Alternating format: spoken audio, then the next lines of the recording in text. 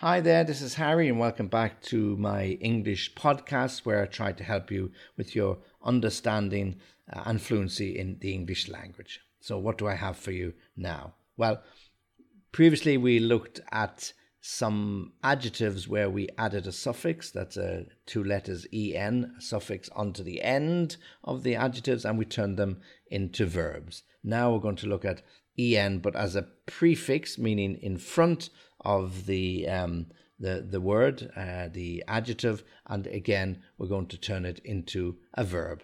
Okay, so the ones we have for you today are danger, trust, courage, and force. And then each of them are going to add en. So first one, danger, add the en. To endanger somebody or to endanger yourself means to put yourself at risk, to put yourself in harm's way, we might often say. Yeah. Okay. Do not endanger the children by driving the car when you have been drinking. Okay. So very, very good advice. If you're going to drive the car, you should not be drinking at all, and don't endanger the people who are in the car with you by taking that risk. Okay. So danger, endanger.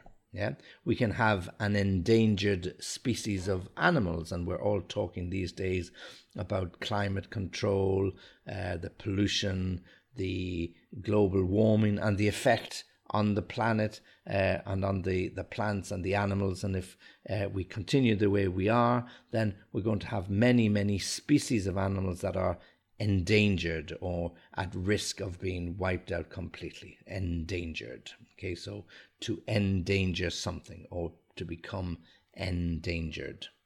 So en. Okay. Second is trust. And when we add en, to entrust you, to entrust somebody means to place your trust, your belief in them. I'm going to entrust you with my jewels. I'm going on holidays. I don't want to take them with me because I may lose them. I'm going to entrust them to you, meaning you are going to look after them for me. Yeah. Okay. So to entrust means to give over the control or the protection of these particular jewels or jewelry or assets so that you can look after it.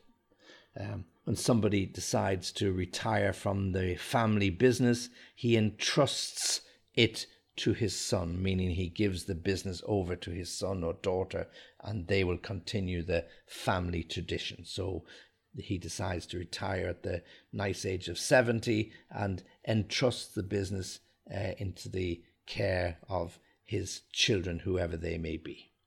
To entrust. Third is courage, courage, courage, and then en, to encourage. Okay, courage is to have the strength, the inner strength to do something. Yeah, to believe that you can do it. The courage to jump into the pool when you can't swim. The courage to climb a high mountain when you're afraid of heights. Okay, so if we put en in front of that, to encourage.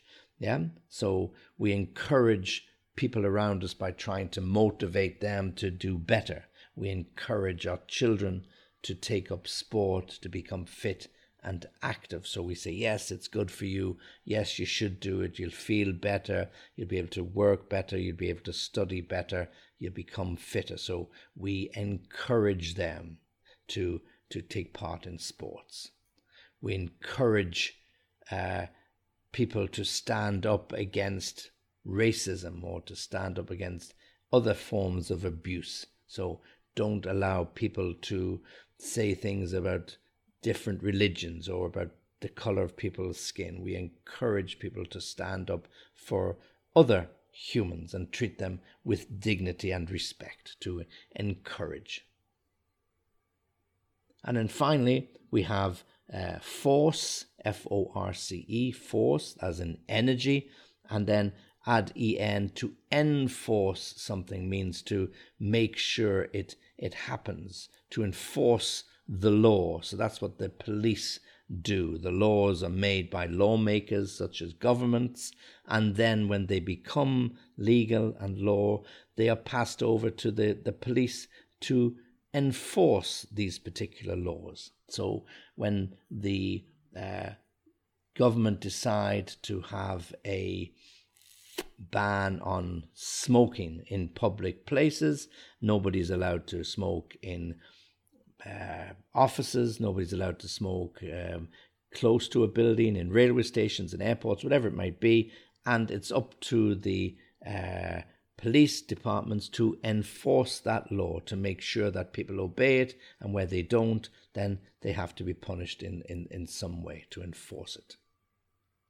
We can enforce our opinion on people. Yeah, to enforce our opinion means, we shout louder than other people, or we are determined to have our point of view listened to. So we enforce it by giving more examples, by underlining the reasons why we believe we are correct. So we try to enforce our position, enforce our opinion. Okay, so there are the 4 adjectives: danger, trust, courage, and force. And with all of them, we've added the prefix, in this case, en, endanger, entrust, encourage, enforce. And there are many, many more that we'll come across in future podcasts. So as always, thanks for listening. And if you want to contact me, you can do so, www.englishlessonviaskype.com, where I'm very happy to listen to and hear your observations, requests, or whatever else you may wish to tell me. And when you get there, check out the Easy Peasy Club. Really interesting way for you to learn your English in a cost-effective and efficient way. Okay, as always, again, thanks for listening. Catch up with you soon.